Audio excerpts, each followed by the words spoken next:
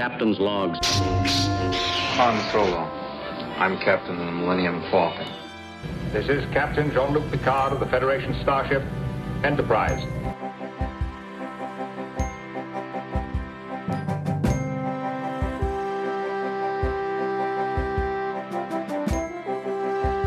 Priority 1 message from Starfleet coming in on secured channel. You're listening to Captain's Logs and Lightsabers, part of the Geek News Now podcast network. Hey, Captain's Logs and Lightsabers listeners. Allow me to introduce you to a brand new alternate show on our feed. We're going to call it CLL Presents The Living Page, and this show is going to focus on the books, comics, animation, and video games from Star Wars and Star Trek. Now, this show will be a little bit different from our main show, and after this episode will be a roundtable format. So each episode will have guests from across the Geek News Now family and from outside our network as well. But each episode will always be hosted by myself and my new regular co-host and friend, Sean. How are you doing today, Sean? I am doing fantastic. How about you, sir?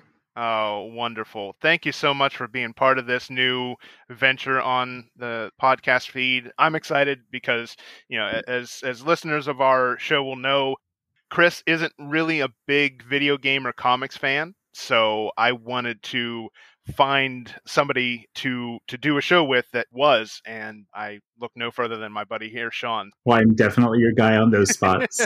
Yes, Sean is very much into comics and video games. We get along quite well because of it. So essentially for the first episode, you know, like I said, we're not going to be adopting the roundtable format just yet.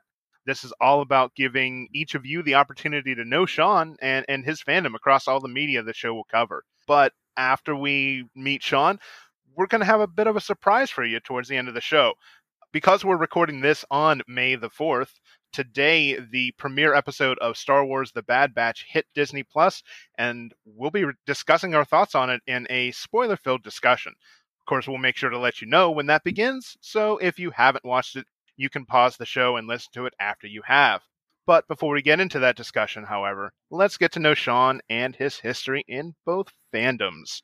So, hey, Sean, let's start with Star Trek. What history do you have with Star Trek, and where does your fandom start with that? Let's see. Star Trek, I think I probably fell in love with the Next Generation.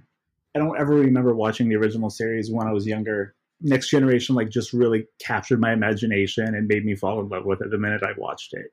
I don't ever remember even watching it live.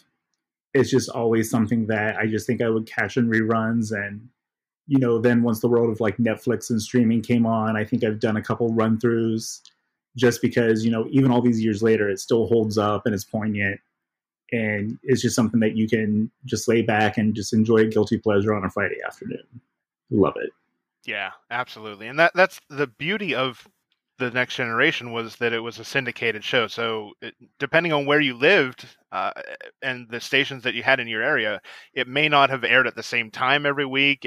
They may have fitted into time slots wherever they had openings. So, watching TNG live was always a difficult thing to accomplish. It would be much easier now with all of our smart TV guides and stuff that we have through cable providers that kind of allow you to search for shows. But I know, can you imagine going back 20 years and looking at that digital scroll and just trying to remember hours ahead when it was going to be on?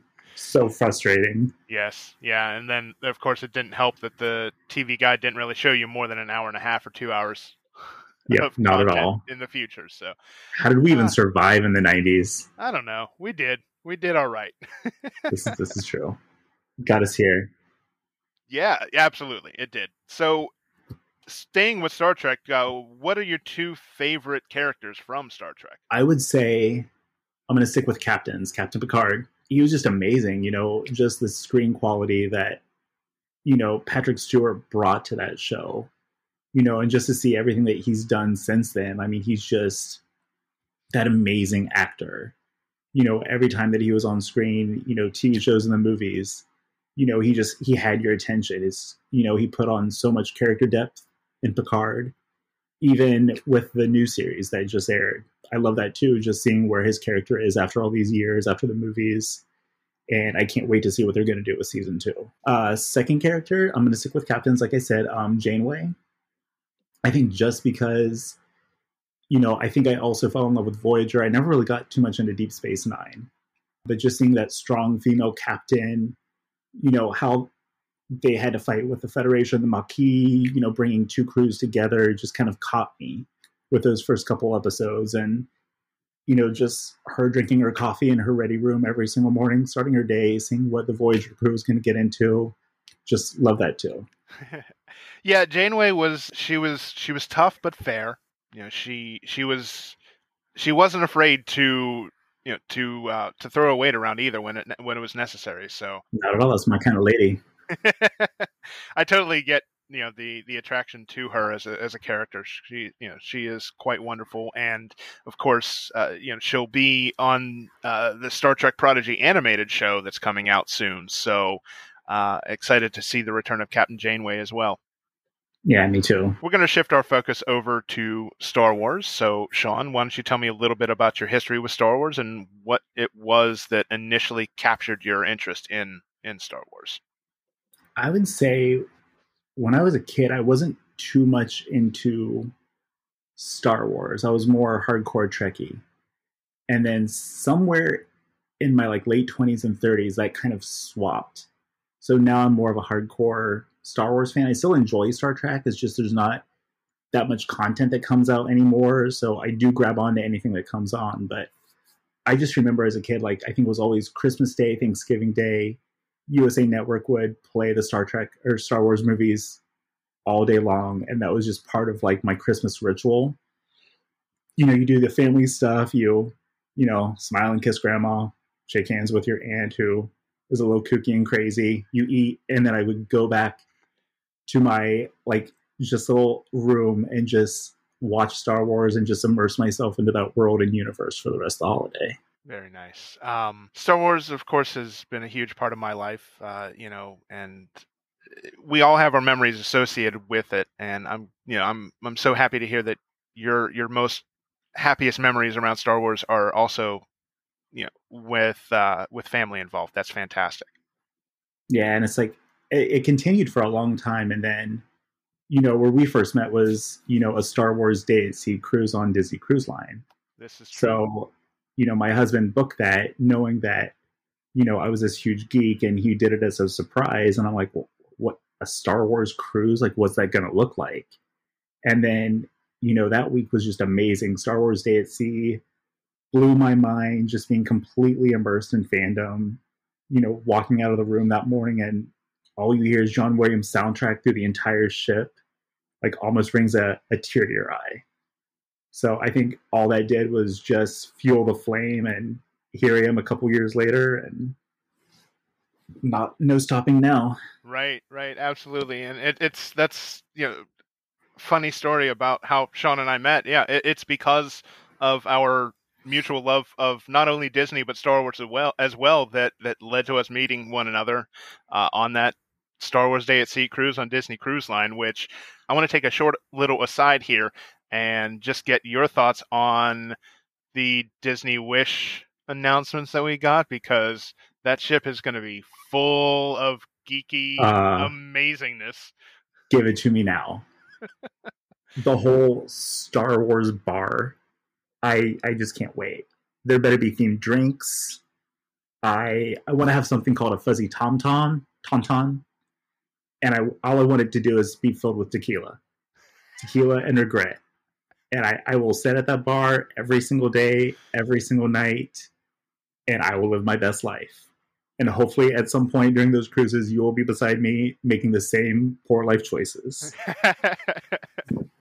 Hey, I have already said that I plan to move and make the Disney Wish my permanent address as far as starting next summer. So I'm right there with you. I will be living in that bar.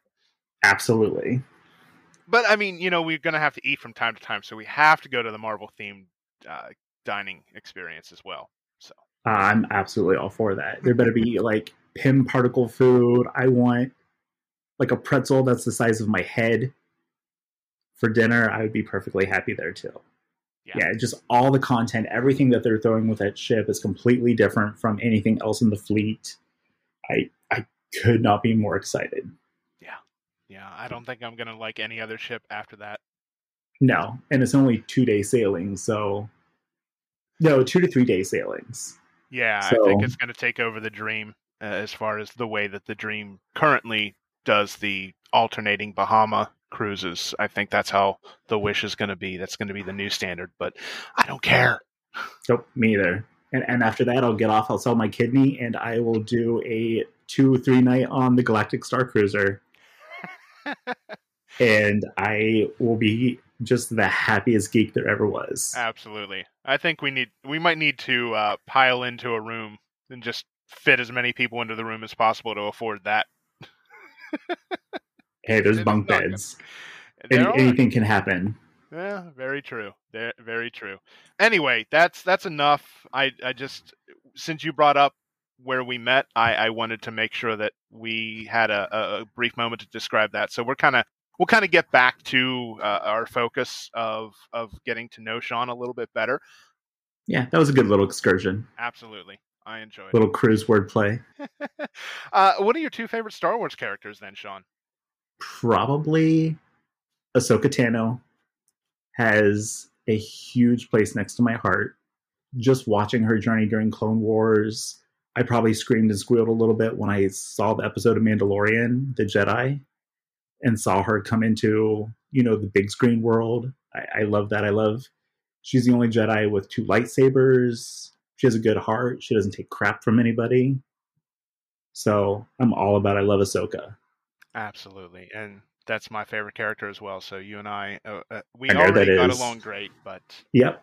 That only is going to strengthen our friendship for sure. Team Tano. Team Tano. Absolutely. How about another character? So for my second character, I would have to go with Anakin/Vader. Just seeing his journey through all the movies, starting as a little kid who just, wants to get out and see the galaxy, going to, episodes 2 and 3 and seeing his Jedi training and, his eventual fall from grace to become Vader. I love some of the story arcs that they've done in the comics where you get to see kind of his first little time as Vader, which we never saw in the shows in the TV series. And I would love to see some of that explored on, Kenobi when that finally hits. Just seeing there's a story arc in one of the very first volumes. I think it was his first set of Vader, and it's him trying to go after a Kyber crystal. So he hunts down, a recluse Jedi that's kind of been in hiding since Order 66, defeats him, takes his Kyber crystal, corrupts it, makes it bleed, and, he gets a beautiful red Kyber crystal out of it at the end, and just kind of seeing, that darkness in Vader that you kind of were, seeing a little bit with Anakin, but just seeing it come full-fledged just warms my heart that he's so evil. Yeah, I remember that arc very well, Sean. That was the Vader comic that was written by Charles Soule. He had that entire run, and he's just a phenomenal author. He really gets Star Wars. I also really enjoyed his take on launching the High Republic with Light of the Jedi. He had a very difficult task of trying to introduce a brand new era and a bunch of new characters, and I think the way that he put it together was admirable. So, I think that I like that arc as well, and I think that's a fantastic choice for good Anakin story. So if you haven't read that arc yet, it's the Charles Soule Darth Vader run. It's the one that started, I think, in 2017. Does that sound? Yeah, right? I believe so. Yeah. Yep. So it's the Darth Vader comic, the comic that started in 2017. It's the one that picks up right after the events of Revenge of the Sith. So check that one out. Now, while we're talking about comics, what is it that draws you to comics, Sean? I just love that, it gives you a chance to explore different times and periods between the shows and the movies. I think for me, that Vader run, the artwork on that was just exquisite, and it just kind of caught my eye. For me, it's not just about a character. It's got to be everything with that comic. I've got to, be attracted to the artwork in it, the storyline, the writing. It's just got to be that whole package. And I think with that first Vader run, that caught everything with me. I love Dr. Aphra. I don't know if you've read any of hers. I don't know where I can get a 000 and a murderous robot and a assassin droid, but Right. put me on the market for that. I'm going to see if I can go to Droid Depot and make a special request. You might be better off making BT first.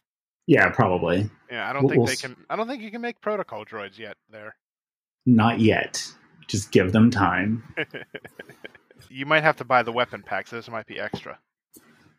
So how about you? Like, what do you have? Like a couple comic series for Star Wars that you're a big fan of? I like Dr. Aphra. I think she's very much like Indiana Jones. She Absolutely. She's not a very good archaeologist, and oftentimes she stumbles on the right solution to the problem that she's facing, and that's Indiana Jones in a nutshell. Oftentimes Indiana Jones bumbles his way to the solution in the film, so he never seems to have 100% of a plan, and neither does Dr. Aphra. Nope. I love it.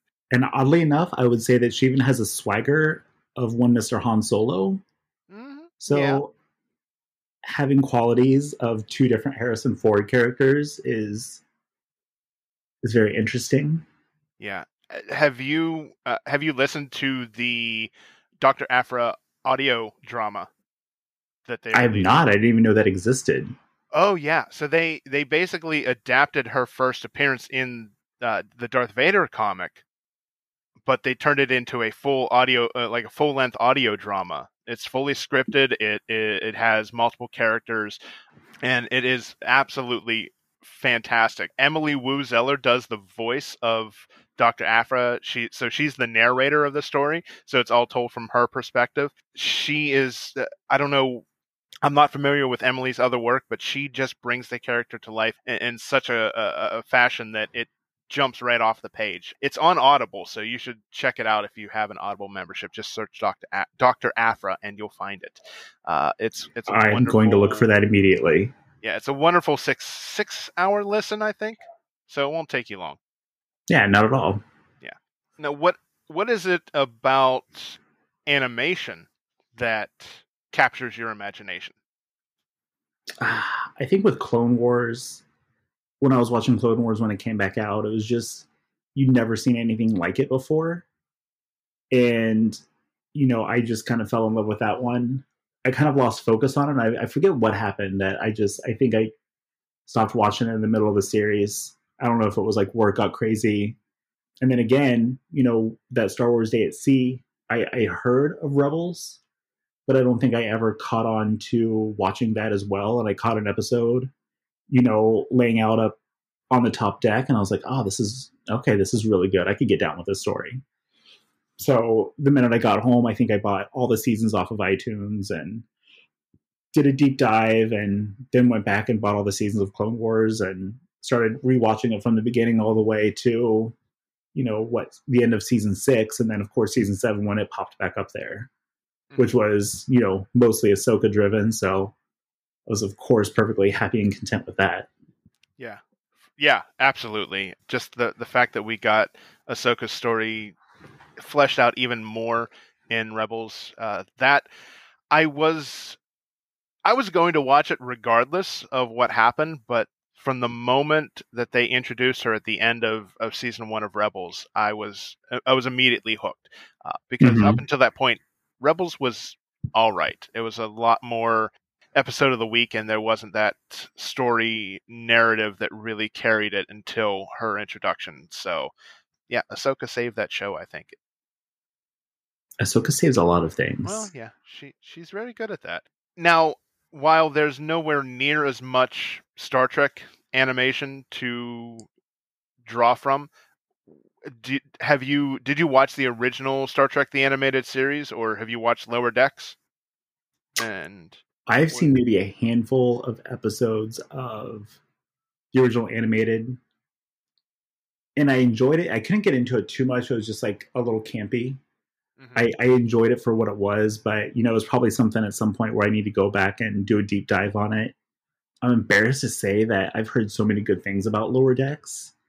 And I think the only parts of Lower Decks that I've seen is when I forget to turn off Star Trek Discovery and it'll automatically go into Lower Decks.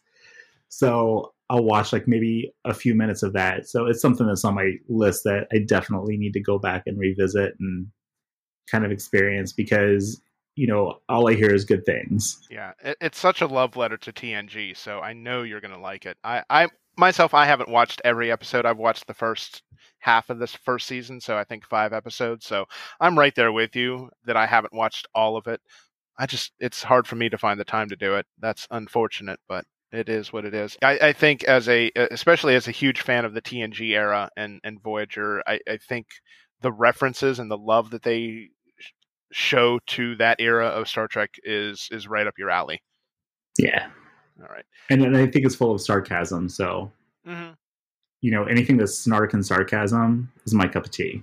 Absolutely. It's such a good show. It really is. The humor is perfect, and it honors Star Trek while still being a silly animated show, which is difficult to do, honestly. What about books? Have you gotten into any of the Star Wars or Star Trek books lately? Or just even the Legends line?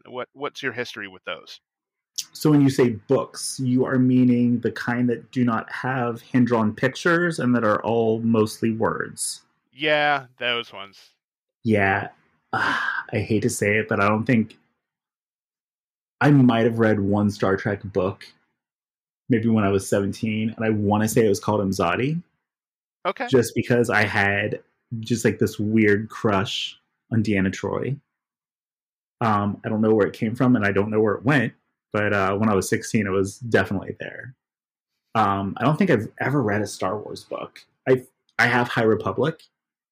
I bought that, and I opened it up, and I think I read the first 3 pages.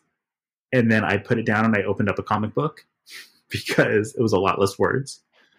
So I can't say I have a favorite book. So I definitely suck on that spectrum. That's okay. Audiobooks are phenomenal for that. I read... I've read a lot of the books, but most of my reading is done in the form of audiobooks. The way that Star Wars produces their audiobooks, it makes it sound like you're listening to a movie because they have music and sound effects that really immerse you into the world. And I think if it hadn't been for that, I don't think I would have been caught up on nearly as many books as I've been able to, because I have a somewhat lengthy commute back and forth to work, so it helps kill the time, between that and listening to podcasts. So I'm right there with you. I'm definitely downloading that on Audible on my earliest convenience, and that'll be my deep dive over the next couple of days. So we'll have to talk about that one later on. Sounds good. We can cover that later. So kind of shifting back to animation a little bit. All right. What would you say is your favorite story arc from the Clone Wars? Honestly, I would have to say the last part of season 7. I cannot tell you how many times I have started that and just watched them all the way through, just on a day off in the background, sitting there at night watching them, just seeing Maul versus Ahsoka, everything with the fight with Mandalore. It just, I love it. It just seemed like the creative team from seasons past to season 7 just tried to make it more of just like this beautiful cinematic experience just to send the show off, and they pulled it off 110%. Mm-hmm. I agree. The Siege of Mandalore arc belongs on the big screen. I think that would... It seems like it was edited together to be feature length. So absolutely, I would love to see that, and I really hope at some point when theaters are back that Lucasfilm decides to do that, because I will buy a ticket to see that the first moment it comes available. I think I've even gone as far as I've downloaded the tracks on an Apple playlist, because when every episode of Clone Wars would come out, a couple of days later, Apple would put out, or whoever would put out, that episode's soundtrack. So I have a lot of those grouped together into a Star Wars playlist that I will play here and there, and my husband will frown and complain on, and eventually I have to turn it off. So I mostly listen to it when I'm alone, but I love it. Even the score for those episodes were amazing. Yeah, and that's kind of, we're going to get into that when we talk Bad Batch, but Kevin Kiner just gets Star Wars music on the same level that John Williams does. He's been able, he's been writing music for Clone Wars and Rebels and now the Bad Batch for forever. He's actually written more Star Wars music than John Williams has at this point. But the way that he uses the Williams themes and interprets them to fit the story on the small screen is phenomenal. He does fantastic work. So I think that his work on the Siege of Mandalore is quite possibly the culmination of everything that he'd done up to that point, and it's perfect in every way. I agree. That's brilliant. What would you say is your favorite comic storyline from Star Wars? Would you say is it something from the new Marvel run, the classic Marvel Star Wars comics, or even the Dark Horse era? And I know you had said earlier that the Anakin arc, where in the Vader comic, where he, obtains his Kyber crystal and bleeds it, was your favorite Anakin story. But is that your favorite comic arc as well from the Star Wars line? I would say yes. Honestly, I haven't read too much of the older stuff pre-Marvel.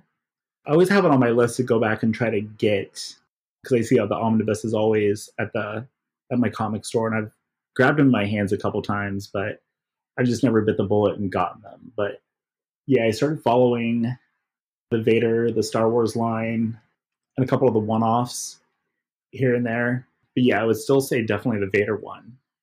And that was my biggest surprise, because I just picked up the Star Wars and there was a tie-in issue. So I was like, okay, so now I have to go back and read Vader. And usually I get annoyed when I have to go start another series to understand what's happening. But I was pleasantly surprised, and that Vader one blew my mind. So it's definitely one that I've been picking up ever since. Nice.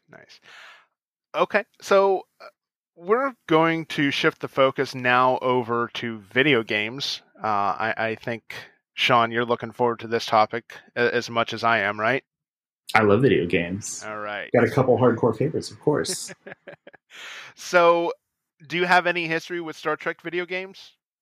I want to say when I was a kid and we had a computer, because my mom worked at Radio Shack. And it was like an early on computer with like floppy disks and that whole feel. We had I don't even remember what it would have been called now, but it was a classic Star Trek game on the computer. And you would have to warp off to missions. And I just remember I could never get past trying to blow up this Klingon bird of prey. And I really wish I could remember what the name of it was, but I was probably 7 or 8 when I was playing that, maybe 9, 10, like that age range. So I was really young. And I don't think I've really ever played anything Star Trek game-wise since then. Yeah, the Star Trek video game have not been there. There have not been that many, to be honest. And the ones that there were, I don't recall them being very good. I know that they had made a first-person shooter style Star Trek game several years back. I think it was on the original PlayStation and then PC. That was all right, actually. Have you ever seen or heard of that one? I don't think so. The only other one that I can think of is a buddy of mine has an Oculus, and there's I think it's called Star Trek Bridge Crew. Yes. Yeah. And he raves about that one, so I keep on throwing around the idea of picking up an Oculus. Yeah. When we interviewed Landry Walker, he had mentioned that as well, about how phenomenal that game is. So, yeah, you and I might have to both pick up an Oculus at some point. Just be down for experience that. Yeah, absolutely. Yeah. So Star Trek video games kind of have a sordid history.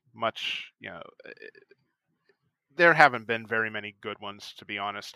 Apple Arcade, actually, if you have a subscription to Apple Arcade, It's like $4.99 a month, but there's a really good Star Trek RPG on Apple Arcade that it's called Star Trek Legends, and basically it's kind of a loot box style game, RPG game where you can draw random crew members from across the various eras of Star Trek, and That's cool. you kind of put them together, and there are it's turn-based battles. It's really fun, and I have to get into it. I think my crew right now is Michael Burnham, Worf, and I can't remember who else I have. I think just a random Starfleet crew member. In a red shirt that's going to die in the first 5 minutes of the mission. Yeah, probably. Yeah. But it's a fun game, and it's probably the best Star Trek game to come out in quite a long time. So I'll have to check that one out. Came out of nowhere too, which is kind of cool. Obviously, Star Wars has a much more colorful history and in-depth history of video games. So let's kind of start from the beginning of your history with Star Wars video games. What's the first Star Wars game you remember playing, and what was your experience with it? I'd say my first one is probably Force Unleashed and Force Unleashed 2 back on PS3. I just loved it. I think the storyline, the cinematic graphics for it were just stellar. I remember I think I spent an entire week trying to bring down...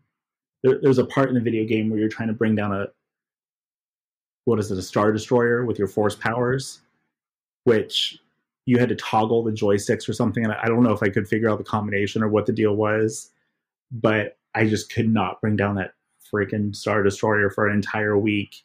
And I think it probably broke at least one control, just like chucking it across the room, because we've all been there.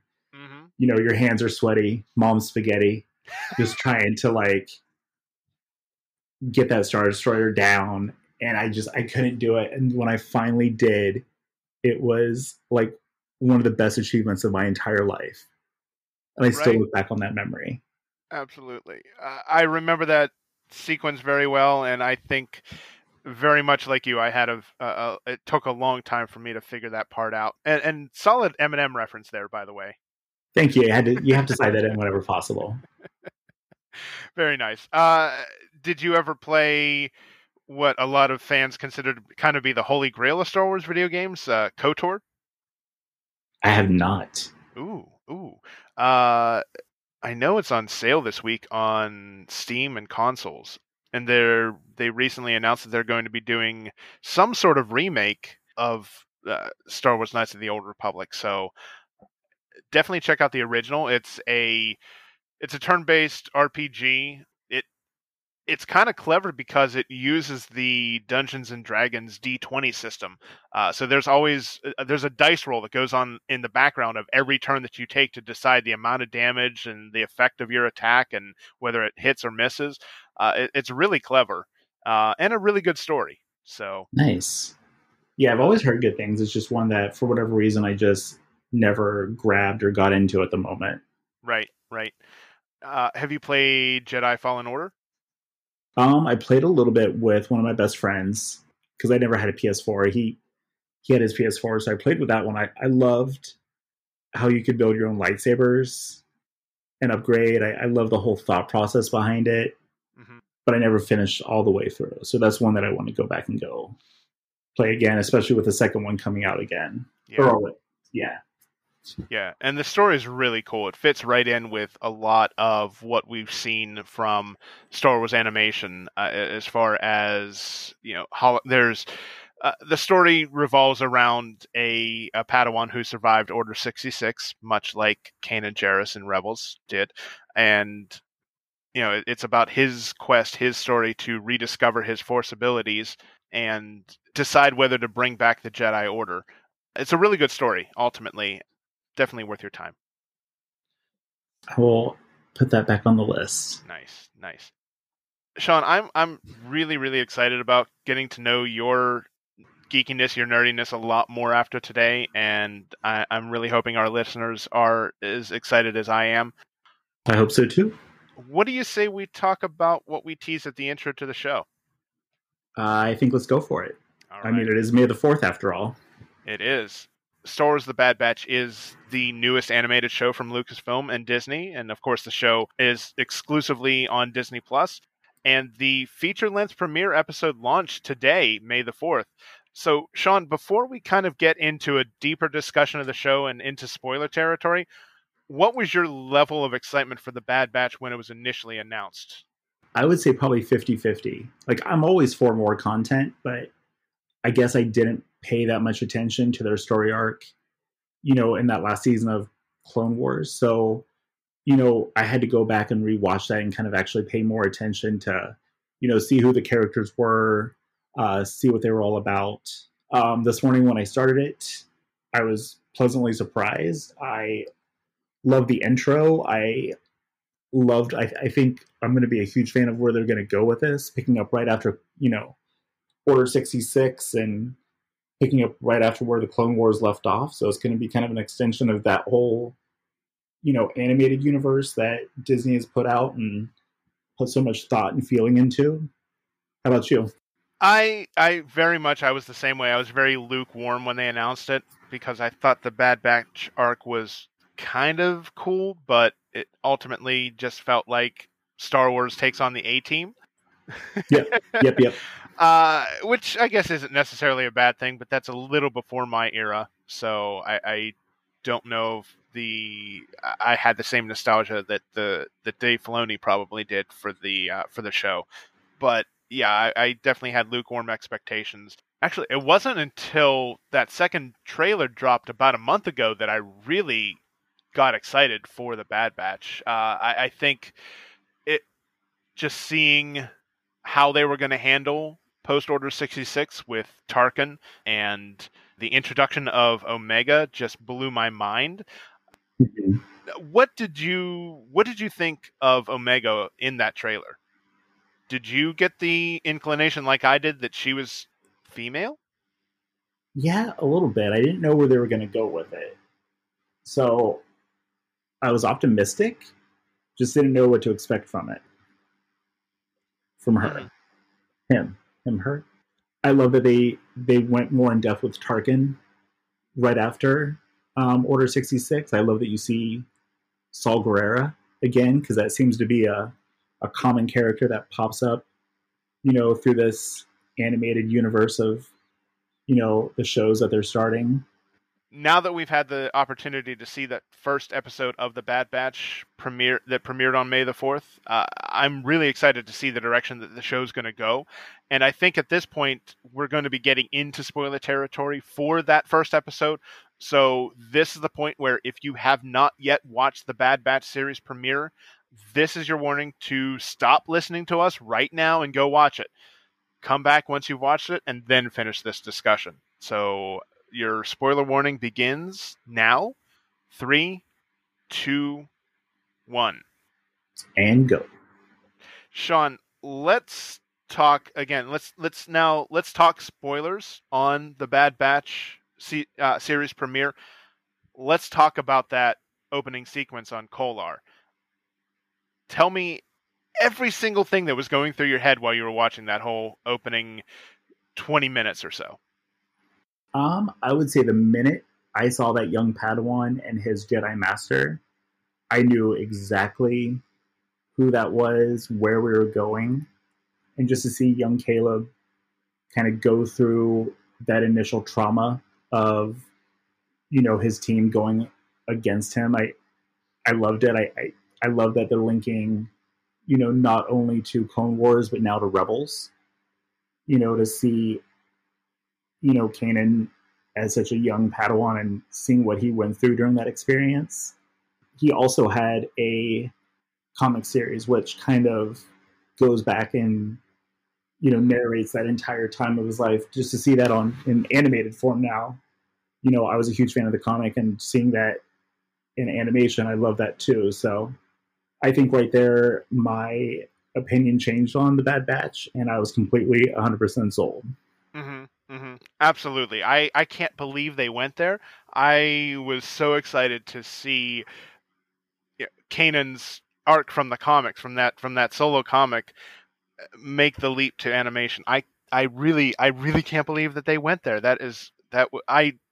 I lost it as soon as I saw, because I knew exactly who it was. Once I saw Master Balaba and then him walking into frame, I went nuts. And now I'll ask you if this bothered you, because as excited as I was to see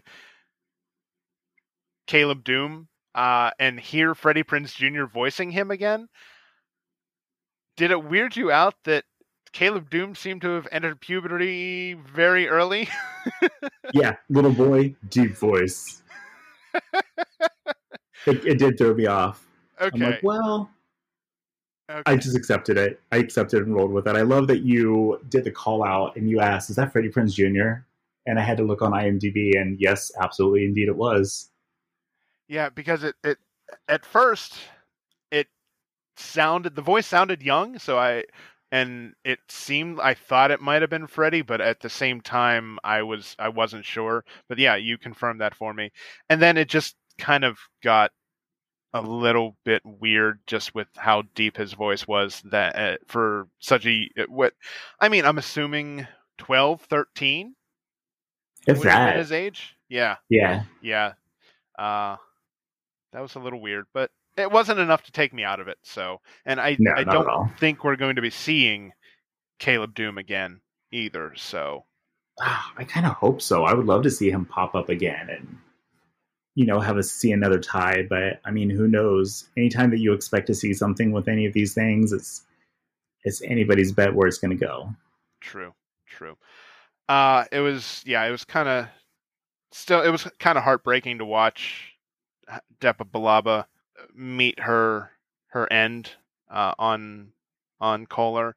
It was sacrifice herself for her Padawan, right? Which is often what a master does for their Padawan. I mean, it's an echo of what Obi-Wan did for Luke on the Death Star, what Qui-Gon did to ensure that Obi-Wan could defeat Maul in Episode 1. Star Wars is always about echoing itself, which this was no different. I think that, where am I going with this? I don't know. It makes you almost think if you're a Jedi Master, do you really want to take on a Padawan? Does this mean that I have to sacrifice myself for my Padawan at some point? It's a very good question. I think I would just stay a single master. Just hold my own. Yeah, that might not be a bad idea. I like how we got that callback to season 1 of Rebels, where the Inquisitor captures Kanan and is interrogating him, and he recounts the very last words that Master Balaba said to him, and we hear that in the Bad Batch. It was such a cool callback. I love how it all connects. Did you catch that? Yeah, that's a great connection. I did not, but now that you brought it up, yeah. After the sequence on Kolar, we see Clone Force 99, the Bad Batch, returning to Kamino. And I know that we'd seen Kamino previously in Season 6 of the Clone Wars, but really it's the first time other than that arc that we've spent any time on Kamino other than in Attack of the Clones. Now I just want to go back and watch Episode 2. But what did you think? What were your thoughts on the Kamino scenes where, of course, we meet Omega. We find that Tarkin is there to test the clones to make sure that they are worth the Empire's spending to continue production. And then the test that he puts the Bad Batch through. What did you think of all of that? Well, I think it's interesting because if you think about it, I mean, you wouldn't have the entire clone army. You wouldn't have, all the stormtroopers if you didn't have Kamino, and that you wouldn't have, the entire stormtrooper fleet without, that origin at Kamino. And it's not really a planet that we visited all too much, in the comics and the movies, in the animated series. Yeah, just a couple times that you've touched on to spend some time there and see what their training was like. And, the whole scene where they're kind of trying to prove themselves to Tarkin, I thought was awesome. and Tarkin being Tarkin decides to, hey, let's kick this up a notch. If they're as good as they are, we're going to throw some live rounds at them. And then to see them go up against those battle droids, I thought that was an awesome idea and a great way to motivate their story and kind of make them realize, hey, are we on the right side? Because maybe we're not. Mm-hmm, mm-hmm. Now, obviously, we kind of get the revelation on Kamino that Crosshair either do you think that Crosshair's inhibitor chip that was functioning? Do you think his of the Bad Batch members?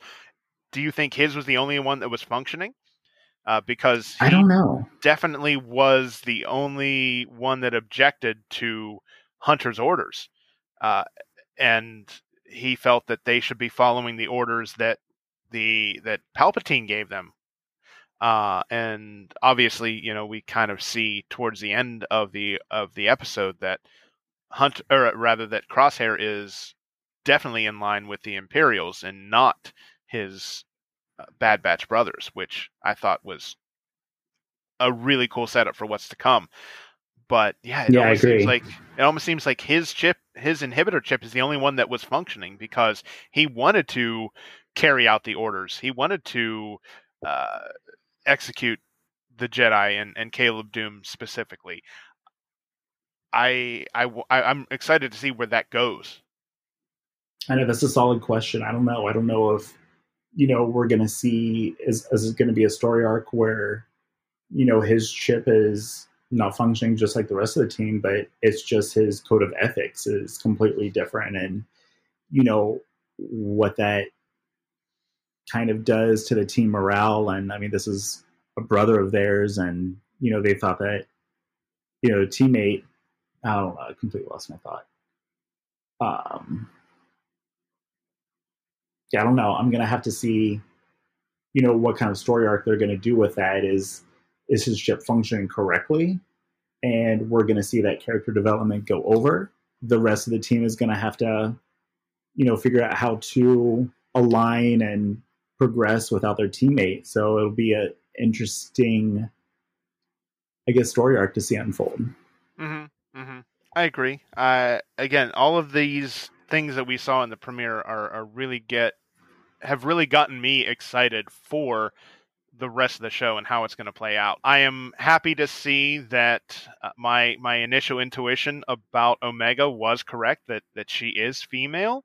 I think it brings a unique look now to the show. I think, now that we know that there is a female member of the Bad Batch, I think is really exciting. It kind of is going to break up the machismo of the Bad Batch and kind of attract a different demographic of fans, not just boys. But I think Omega is going to really have something for everyone as well.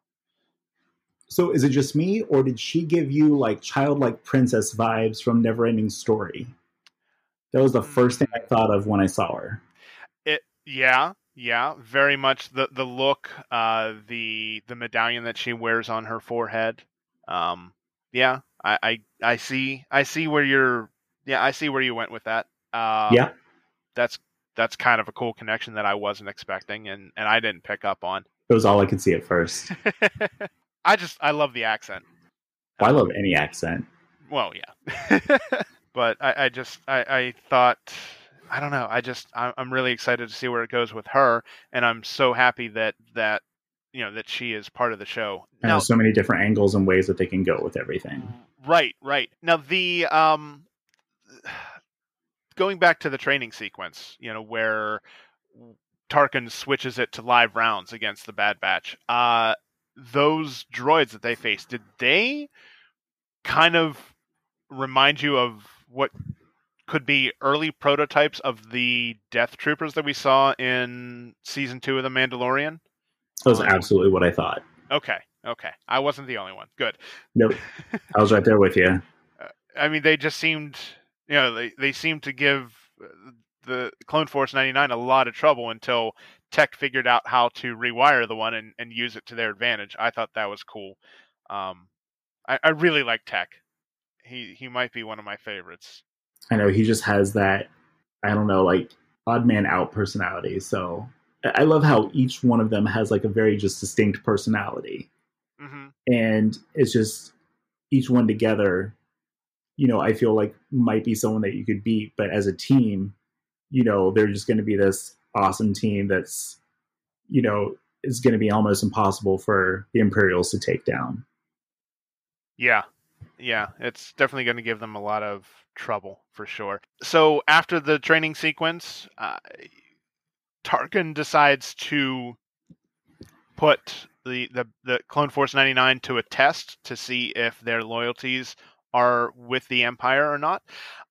So he sends them to Onderon, which, as you had mentioned as we were having our non-spoiler discussion, when we were talking about the trailer, that we saw Gerrera in the trailer, and of course, the Clone Force 99 is dispatched to Onderon, and they meet up with Saw Gerrera and find out that immediately Saw Gerrera and his partisans are taking the fight to the Empire. There was no period of transition where they tried to, where they didn't see the corruption of the Empire, and I thought that was fantastic. And it's crazy to think that for 19 straight years, Saw Gerrera had been fighting against the Empire, where the Rebel Alliance was created much later.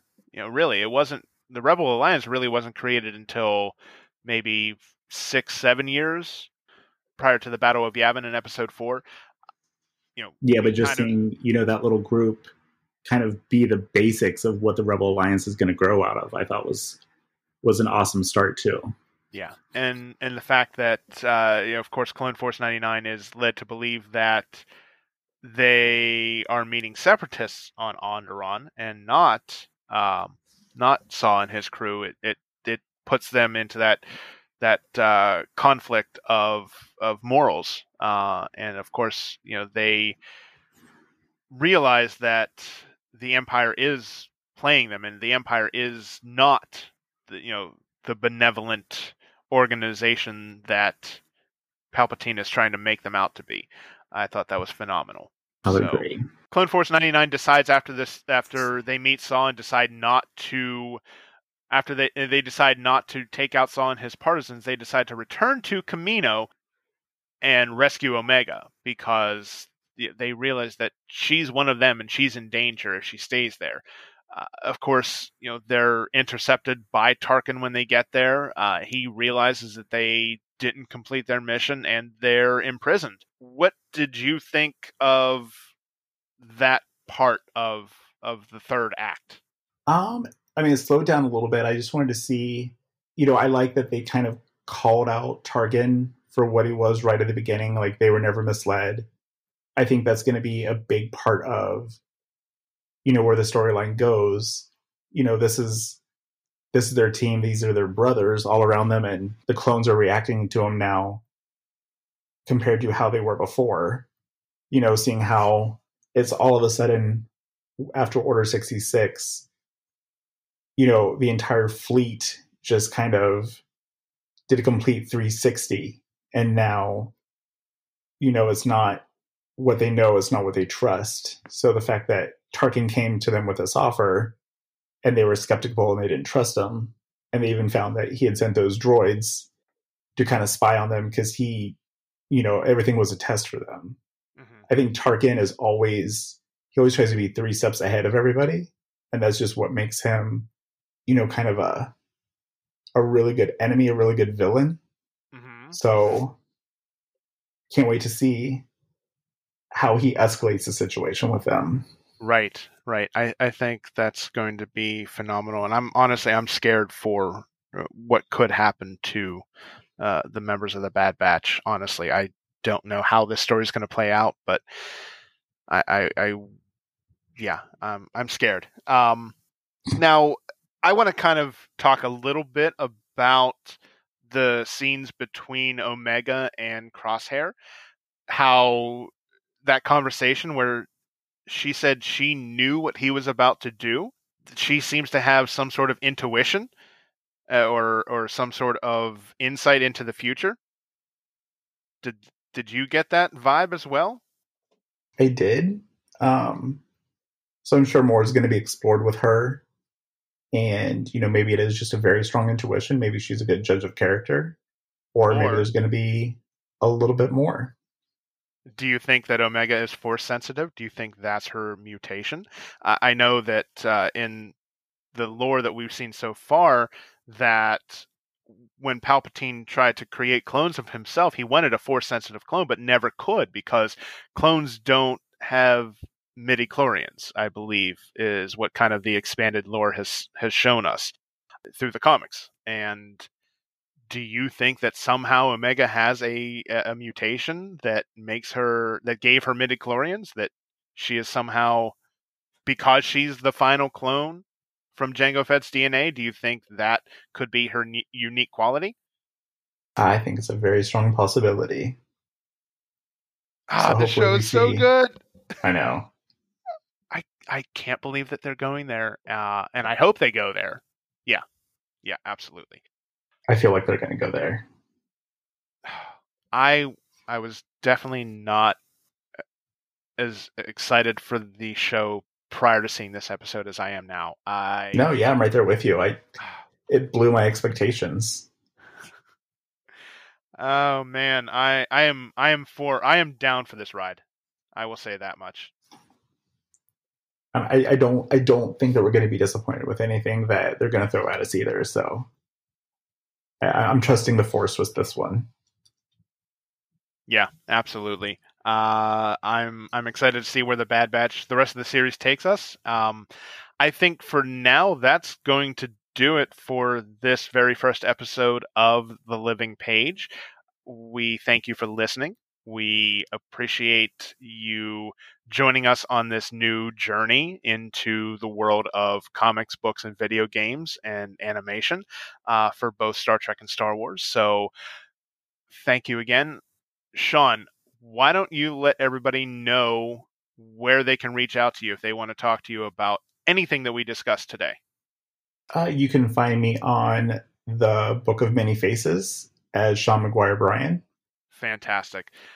And of course, if you wanted to reach out to me, you can search for @JustADisneyGeek on pretty much all of the socials. Type that in and you'll find me. I should pop right up. Again, thank you for listening to the first episode of The Living Page, and we'll talk to you next time. All right, and Jonathan, may the 4th be with you. Watch out for Revenge of the 5th, though. It's a killer.